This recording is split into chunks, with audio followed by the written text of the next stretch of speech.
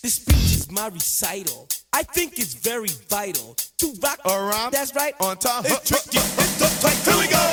It's tricky to rock around. To rock around. That's right. On time. It's tricky. It's tricky. Tricky. Tricky. Tricky. It's Welcome back into the Husker Half Hour. It's been a long 9 months without us, I know, but Husker football is back. There were some doubtful months in there. Kevin Warren really wanted to screw us over. But Husker football is back. Ohio State is on Saturday. Nebraska 21.5-point underdogs. Let's preview it. How's the offense going to look? How's the defense going to look? Ben, I'm excited. Let's get into it. Let's do this thing. right. On time. It's tricky. How is it, Dave? It's tricky. Tricky. Tricky. It's tricky to rock around. Rock around. That's right. On time. It's tricky. Hey, Elijah. Welcome back to the Husker Half Hour. It's been a long time, huh? 9 months, I think. Yeah, it's kind of crazy that you and I haven't seen each other for 9 months either. Yeah, I mean, I could have had a kid, and you wouldn't even known. That's what happens in 9 months, huh? I could have hidden an entire pregnancy from you. I haven't. It's good to see you, man. That's what I'm trying to say. It's also been a while since we've seen our live studio audience. What's up, studio audience? Oh, never gets old. Never gets old. And this season around, Elijah, we're recording from a new location. We're at the B Street Studios. Pretty cool. Very official. Yeah, we're Pretty moving on cool. up in the world. So, anyway, Elijah, the 2020 season is here. Did you ever think we'd make it? For like 5-6 months, I was like, how could they cancel football season? Like that's what they make all their money on. How could they do that? And then Kevin Warren one day was like, bet. We're gonna do it. Yeah, we're gonna cancel it. And yeah, there was just a month of deep, dark hopelessness. Yeah, seriously. book, yeah. As if 2020 couldn't get worse. I don't know. Did you ever expect it to come back, honestly? Was there a point where you, like the whole time, was there a little glimmer of hope underneath? You're like, there's still a chance? Or did you kind of just give up on the whole thing? Well, I always saw Sir Yacht's tweets, the idiot that went to Ohio State who always claimed to be in the know about like, Big Ten's coming back now. Big Ten's coming back on this day. I know I was wrong here, but the dude, I think, had a pretty good source that was like, probably. I mean, considering he went to Ohio State, I assume it was someone within the Ohio State athletic department. Sure. But I think he was feeding Sir Yacht news stories just to throw him out there. He's like, oh, you've gotten big off this. Let's just throw out my narrative here. And let's throw that out because I can't come out in a press conference and say these things. Sure. So you kind of I think had rumblings the whole time that maybe deep down inside the people within the Big Ten or within the athletic departments of Big Ten universities knew that there was a chance. I think just as we got closer to football season and the SEC was playing and the Big 12 was playing, I think the Big Ten went, oh, we kind of look like idiots here. And Right. they were. They were idiots. But then you also see how, I mean, Nick Saban tested positive for COVID last week. Right. You had the issue with the whole Florida team traveling to Texas A&M, and a couple guys in their team didn't want to admit that they were feeling some COVID symptoms because obviously you want to go play in a football game. And they were like, oh, we thought it was allergies. We thought we just had general allergy symptoms. And they went and they played a football game with COVID. So I think the Big Ten is definitely looking smarter now as time goes on because they made sure that they could get the daily testing. They could make sure that they could get everyone safe. They can test on the morning of a game and make sure nobody has COVID before you play the game. Yeah. Which also concerns me a little bit whenever you see how many people in the sports world are getting COVID. Just looking at, if one player in the Husker football team tests positive who is a complete bench warmer and is not going to have a role in the team. If he tests positive, then you got to cancel the game. Right. Because there's a chance that there's other guys in the team that he has now spread it to. Sure. So that is something that concerns me just with how big Nebraska's roster is. But yeah, I do think the Big Ten has done well in ensuring the safety of the student athletes and making sure we can get as close to a normal season as we can. Yeah, that's interesting. I'm curious what the narrative will be looking back at the season 6 months from now. I think it's jumping to extremes to say the Big Ten were idiots off the bat,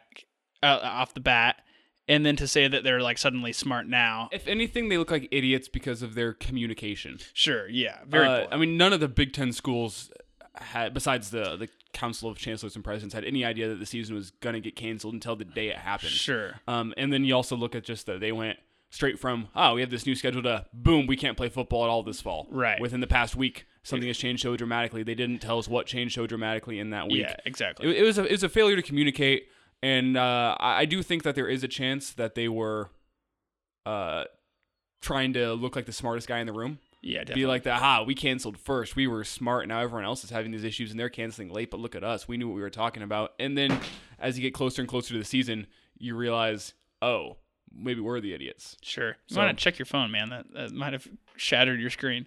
Technical difficulty. Phone down. Now we're straight. I think there's valid concerns around COVID. I think the narrative within Husker reporting is oftentimes extreme.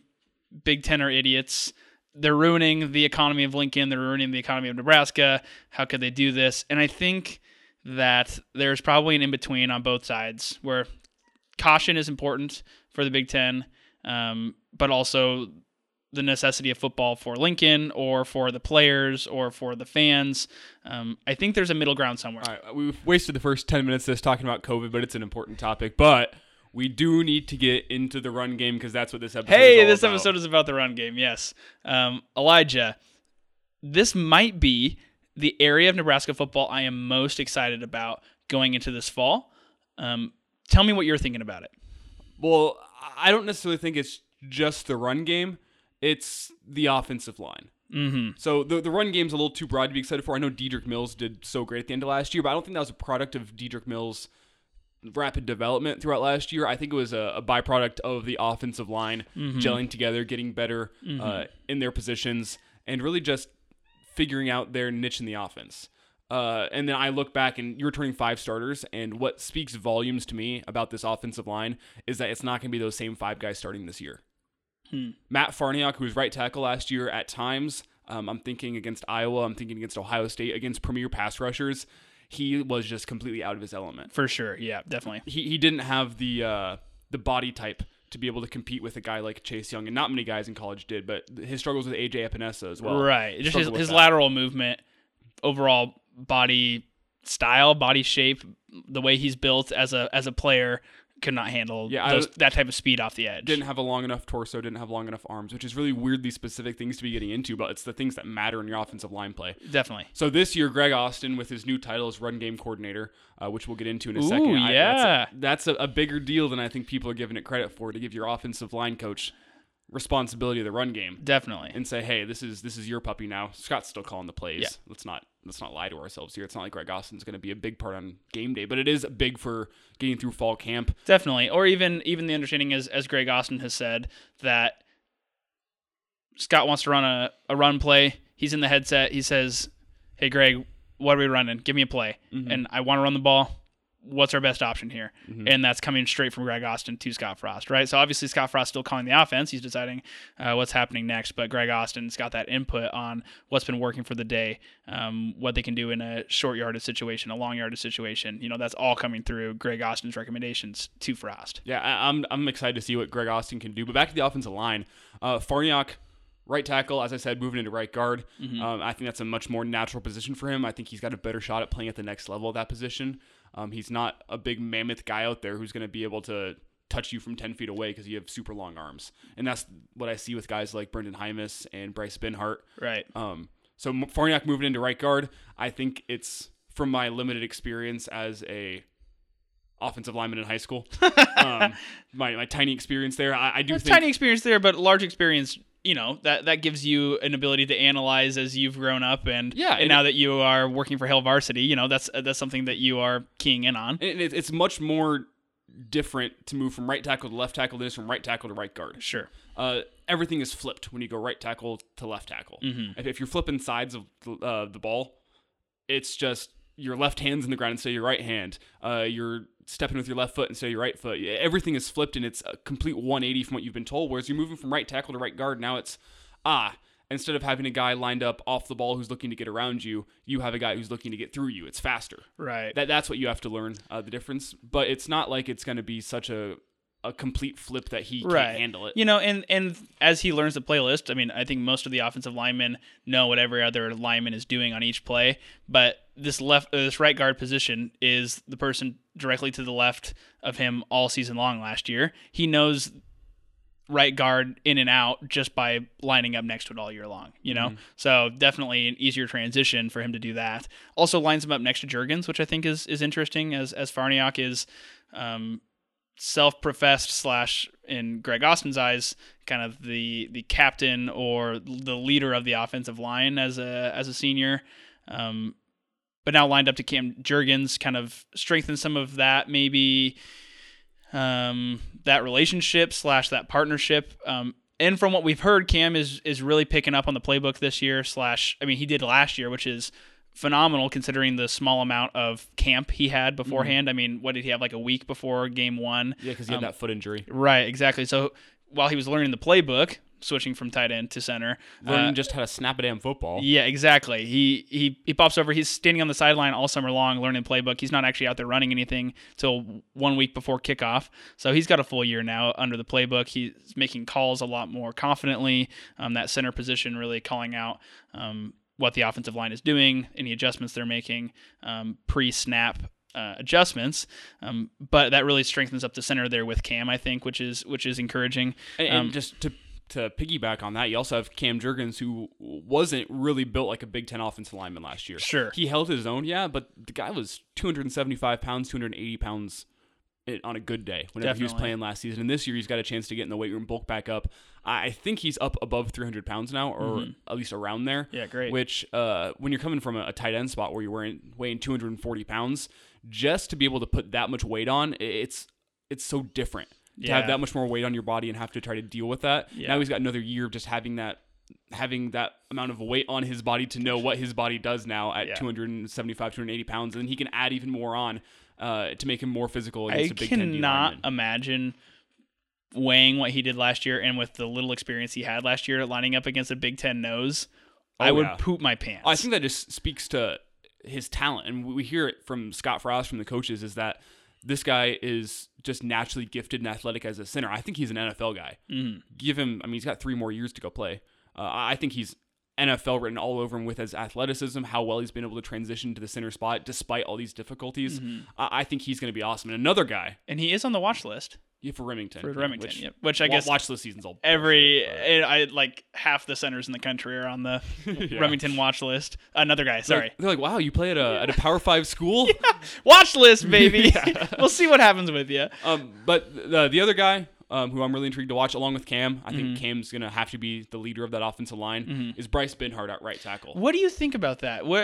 Is that a strong weakness on the line, or does he come in and fill that confidently? And that's really only the big question mark out of anybody coming back. It's hard to say right now, but I look at what he did in the games in the second half against Minnesota last year. He played a lot against Wisconsin as well. He was playing against some good teams in the 4 games he got last year in his redshirt year. And he held his own in all those games. There was never a point where I was like, oh man, Bryce Benhart's just getting exposed out there. Right. He held his own as a true freshman, and he has made physical strides in the offseason. He's a guy who's in a 6'8" frame, which is just mammoth. Yeah. Did I tell you that fun story whenever I was getting my haircut? No. And I'm sitting there looking out the window, and who walks out from the house right across the street from Bryce Benhart and gets into the tiniest little Chevy car I've ever seen. It's just this mammoth 6'8" dude walking, and I swear his head was looking out the back passenger windows. No. He was so far back that I was looking directly profile to his car, and his head was just looking out the passenger window. Yeah, he's not riding low. He just literally can't fit his whole body in the car. The man is just tall. The man's just huge. Which, as I said, whenever we're talking about Farniok, that's huge to get whenever you're blocking a guy who is Chase Young type, where he's fast, he's strong, he's explosive. It means so much that you can get into him before he can get into you because you got those long arms. Right. So I'm excited to see what he can do. He's the big question mark. But when you look at the offensive line as a whole, right, they're returning over 100 career starts. Right. Which is more than any team that we have on the schedule this year. Wisconsin's close. They have an offensive line that's returning 80 starts, which is huge. I believe Ohio State's somewhere around 60 returning starts, but Nebraska's over 100. Right. Which is that's ridiculous from a college offensive line. And we got to see them gel last year. Yeah, and I feel confident in the 2 deep as well. Oh, yeah. Right? So 2 / maybe even 3 deep, where I feel like if one person goes down, we've got options. Scott Frost has said that they want to have their starting line, but that it could be interesting strategically to figure out who they want to put where as a backup. I think there's a couple guys where they're willing to play him at guard, play him at center, depending on shuffle things around. I mean, probably even the option of moving, let's say Ben Hart goes down, we move Farniok back out to right tackle, bring in Hickson at the backup position, or even like Miller at the backup.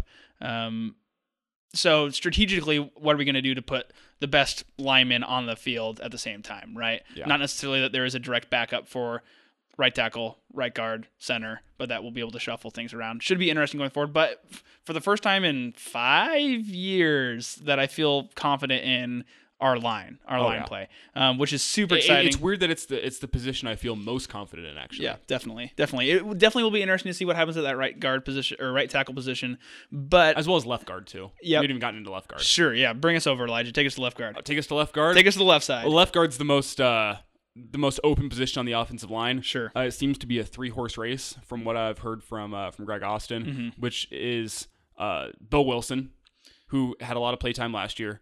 He seems to be the number one guy at the moment. Yep. But you also have Trent Hickson, who got a lot of playtime last year. Coaches really like him. Mm-hmm. He's another guy fighting for that left guard spot. Brock Bando, who got a lot of playtime at left guard. I really liked watching him. Again, Minnesota game is one of those games where he got a lot of guys moving in on the offensive line. He looked good in that Minnesota game. Yeah, definitely. Probably the only bright spot on the offensive line against Minnesota was Brock Bando in the second half, and that's not biased at all. Love you, Brock.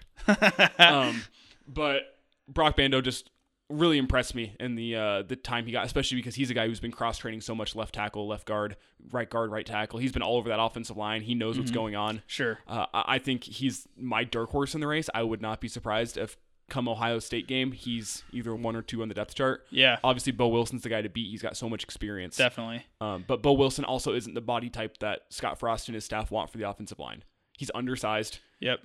He doesn't have those long arms and just mammoth body that is nice to have in the Big Ten. Right. And Brock Bando is a little closer to that. I think he's 6'5". Yeah, and if he gets playing time this year, does he have another year of eligibility? Yeah. So again, getting another year of Redshirt eligibility. So it should be interesting. But obviously, Bo Wilson as a senior. Bo Wilson's the incumbent, and Got that I would be experience. surprised if it's one of those other two guys, especially come week 1. But with as many injuries as you see in the offensive line, I would be shocked if Bo Wilson was the starter all 9 games this season, or 8 plus 1, I guess. Briefly, I realized I said Miller earlier, and I was talking about Will Farniok, not Miller at all. What are your thoughts on Will Farniok as a what is he, a sophomore? Yeah, he's never going to beat out Cam Jurgens unless Cam goes down. I think he's a great depth piece to have. Sure. But as long as Cam Jurgens is at Nebraska, he's not going to be getting extensive play time. Sure. The only reason that you thought you might bring him in last year is because Cam Jurgens couldn't figure out how to snap the Snap damn the ball. Yeah. Yep. But How many hours do you think Cam Jurgens has spent in this offseason snapping? I wonder if he's gotten like one of those little targets on like his garage at home. Yeah, And he's COVID. All right, Dad, going out to the garage. You're gonna snap some balls. And he comes back 4 hours later, just sweating his ass off. Oh, it should be muscle memory, hopefully. So, and oh gosh, that affects so many things with the offense. We talked about that enough last season with our podcast, but Especially with a Scott Frost offense, the timing, whenever you have guys Yep. going in motion. I saw this great film breakdown of the Rams offense this year, and they've done a lot with that. They got killed by the Ravens last year, and the Ravens love to use pre-snap motion. That's something that Nebraska likes to use as well, because when you're using that pre-snap motion, it changes your run fits. It Right. makes the linebacker shift over a gap. It just causes a boatload of confusion. And say you got a guy running in front of the quarterback just to get the linebackers moving. Right on that snap, if the snap's high, the defense goes, oh, well, it's not going to the wide receiver because there's no chance that Adrian can get it there in time. Right. So it's just like the little things little that it brings things. out, and I think that's huge. Definitely. Do you want to get into the last position in the offensive line before we go, which is left tackle? Yep, go for it. Yep. It's Brendan Hymas. Oh, yeah. That's about all I have to say about this one. Most experienced guy on the offensive line. I'm a little shocked. A little shocked he's still out there. He's another NFL talent. Great to have him back. Yeah, definitely. I think we saw his development last year. He was another guy who did not do great against AJ Epinesa, but held his own better than Farniok. And then, not to mention, backing him up if he were to go down this year is Turner Corcoran, who was one of the highest rated recruits Nebraska's had in a long time coming in here, especially in the offensive line group. Right, definitely. He had more experience at right tackle in high school. It seems clear to me that he's the heir incumbent to Hymas in left tackle for next year. Definitely. And especially because he's not losing a year of eligibility whatsoever. Yeah, I was just about to bring that up. That does bring up interesting things offensively for us.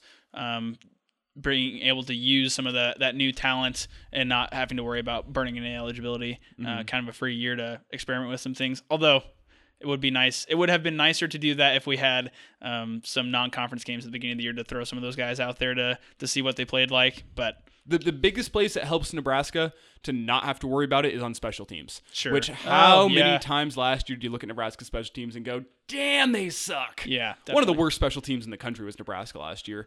And now you don't have to worry about these 2 freshmen who aren't getting playtime elsewhere. You don't have to say, oh, you can only play in special teams for us 4 times this year. Right, yes. You, Get them you out can throw there. them out there as much as you Yep, want. You can definitely. use their talent.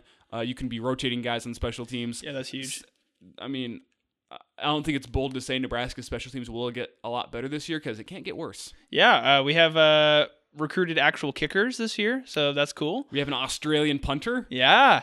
Dude, we almost have to do at least a 10-minute segment on special teams, but maybe after the first game. We'll see how they play, and then we'll talk about it. I hope my prediction of they can't get worse doesn't doesn't come back to bite me. Oh, God. Anyway, so in conclusion, let's summarize all of that. We just spewed a lot. Offensive line, I'm pumped.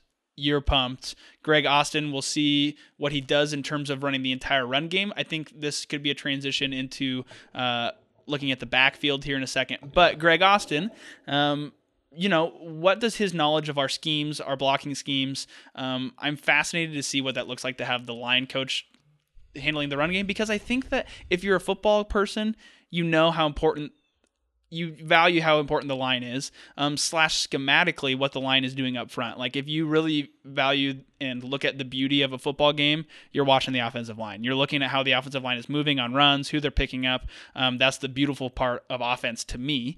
And so I'm fascinated to see how Greg Austin really shapes that run game going into this year. He has said we're going to be simplifying, cutting down to our bread and butter. And what was the quote from this offseason? We're working on our bread and butter, and we've been doing a lot of buttering our bread or something like that. Yeah. So this whole summer, players being able to look at those bread and butter plays schematically, watch film on their own, and then since we have less time in practice before the first game, I'm excited that I hope that's all we've been nailing, just bread and butter plays that we can go out there and run consistently, and that those offensive linemen with experience will be able to block really well. Is that a Bruce Lee quote? It's better to do one kick 1,000 times than 1,000 kicks once. Yep, exactly. Yeah, that's the offensive line for you. Yep. And I'll just say before we get into the backfield that this offense will go as far as this offensive line can take them.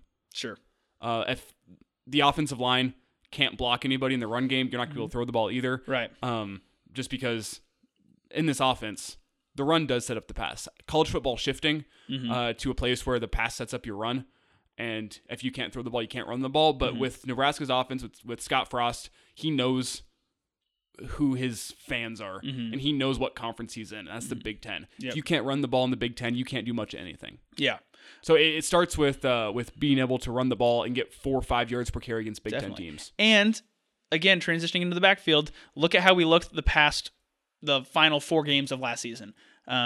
The way the run game was looking at the end as the line was starting to gel, we started getting Mills running more consistently, knowing his gaps, running downhill more often. I mean, one of the better run teams we played last year was Wisconsin. They were strong against the run. We put up 200 yards rushing against them. They were one of the best defenses against the run in the country last year. So if you guys want a little teaser in Ohio State week here, go back and watch some of those run plays in the final 4 or so games of last season, and I think that will start getting you excited to start this beginning of the season strong against Ohio State. So Elijah, let's talk about that. Speaking of Mills and the way that he was running at the end of last season, he has the clear starting position locked in, as far as we've been told, coming out of practices and some of these beginning press conferences here. I think that's huge. I think you might not think about it, but when was the last time Nebraska coming into a season you knew this is the number 1 running back? I think I have to go back to Amir Abdullah. Yeah, it's got to be, and even that's Amir Abdullah after Rex Burkhead leaves. I mean, but you knew Amir Abdullah is the guy. But then after Amir, it was Terrell Newby, who was kind of the guy, but there was also Amani Cross there. Yeah, yep. You didn't really know who It was the still, number it one was guy still, gonna you be. definitely call it a 2-back system still. You put Amani in the short yardage plays and Newby in 1 through 3, And then even 1 through 2. Even Scott's first year, it was Greg Bell. Greg Bell's going to be the guy, and then Greg Bell played 1/2 of football and then left. Oh my God. And then you think, maybe Maurice Washington. It wasn't Maurice Washington. No one was expecting Divine Zigbo to be the guy Frost's first year. Right, yep. But he came in and stepped up, and then you come back the next year and you think, is it this Dietrich Mills guy? Is Right. it him? We don't really know much about him, and he started the season, and you're like, oh, I don't think this is the guy. There's no explosiveness. He's not picking up big runs. He can get to the first level, and that's about it. Mm-hmm. That's definitely how I felt going into the season, the first couple games of watching Mills. But then as he progressed, it Mm-hmm. became clear, oh, this guy can handle the Big Ten. Mm-hmm. That was, I think, the problem with some of the other running backs Sure. that were in Nebraska's program is they couldn't handle the Big Ten. They didn't. Yeah. The Divine Azigbo, I think he took off towards the end of the year because he was a big back that could handle Big Ten linebackers. Yeah, I was curious what you thought about that going into this episode, that, Mills much more Azigbo-like than some of the other backs we had, right? And coming into the Big Ten, Frost said we want the Big Ten to have to adjust to us. I think this That was a bad quote now. That was an awful quote now. the guys they were recruiting at UCF and those speed guys, those guys that are going to get you out wide. But I think one way that the Frost program has thus far adapted to the Big Ten is running guys like Azigbo and Mills, who weren't necessarily people that they would have been, looking for right off the bat coming into coaching in the Big Ten. Do you agree with that? Well, I'm just going to talk about the quote real quick, Yeah, go because as I'm thinking here, there's actually part of me that thinks, you know what, Scott Frost wasn't that far off with his quote. Yeah, it's bad in hindsight because the guys he brought in his first year did not fit the Big Ten whatsoever. Yeah, definitely. Well, a lot of them didn't stick around in the program even, But you look at where the Big Ten's going now, and the Big Ten's known for running the ball and defense. Well, look at the new coach hires that have been made in the Big Ten. Yeah. Scott Frost, offensive guy. Yeah. PJ Fleck, offensive guy. Yep. James Franklin, offensive guy. Ryan Day, Yeah. offensive guy. What's his butt at Purdue? Braum. Yep. And he's 50-50, but he comes from an offensive lineage. You have Harbaugh, offensive guy. The Big Ten is moving towards guys who know how to run a modern offense. Right. I mean, look at what you see in the SEC. Look at what you see in the Big 12 right now. The SEC has been known to be a defensive conference, and Alabama's given up almost 35 points a game this year. Right. It's the way college football's moving. It's what LSU's done to college football because of how they were able to win a championship last year. Definitely. Interesting. Sorry, what point did I ignore from you though? I was just comparing the fact that like the two I'd say strongest running backs of Scott Frost's era have both been like those bigger backs, less of the speed guys and more. I mean, Mills is maybe a bit of a hybrid, but I definitely picture as more of the big, stronger back like Azigbo was. Oh yeah, it's big to have a fire and ice back. Right. Or backfield. Look at Azigbo plus Maurice Washington. Right. How well that worked out. Yeah. You had Dietrich Mills last year. Who is his ice guy? Kind of Ramir Johnson. Yeah. Thunder and Lightning, maybe that's a little better. But didn't really have one. Whereas this year, you have Dietrich Mills, then you have two guys behind him who the coaching staff have been raving about in Ramir Johnson, and then you also have Ronald Tompkins. Yep. And Ronald Tompkins is a guy I think is going to impress a lot of Husker fans this year. Definitely. He was a guy that everybody wanted coming out of high school. Yep. He had Bama offers. He had Georgia. He had Auburn. He had this pick of the litter, and then his senior year in high school, he had a knee injury, and the interest dried up. Yeah. So he ends up coming to Nebraska. We still haven't seen him play a game. We don't know how back to his old self he is. Right. But this is a guy that had all the talent in the world coming out of high school, and if he could rehab that knee, he could be a world beater. Yeah. Especially in today's age of sports medicine where rehabbing a knee is you have a lot higher likelihood of coming back to full strength than Especially you did as a 10 years 19-year-old. ago. Yeah, definitely. But I think the important piece with that is I can dream about those backups with the assurance that we have Dietrich Mills. I think in the past we've gone into a season being like, I'm really excited about this running back, and then he just doesn't pan out, or it's not what I need it to be. But going into this year, we have that reliability of Dietrich Mills, especially in his final 4 games last season, that he finally picked up the offense. He finally was understanding gaps and looking at getting past the second line of defense, cracking some of those bigger runs. He wasn't just that pick up 3 yards when you need it kind of guy, but really the ability to crack something bigger, especially you saw that in that Wisconsin game, some of those big runs that he was cracking. Quick trivia question, just talking about the depth of the running backs. Do you know how many running backs are on Nebraska's roster right now? 1, 2, 3, 4, 5, 7 or 6. You were close. It's 14. There are 14 running backs So I on the wasn't Husker close. roster. Now, granted, I think 8 of them are walk-ons. Sure.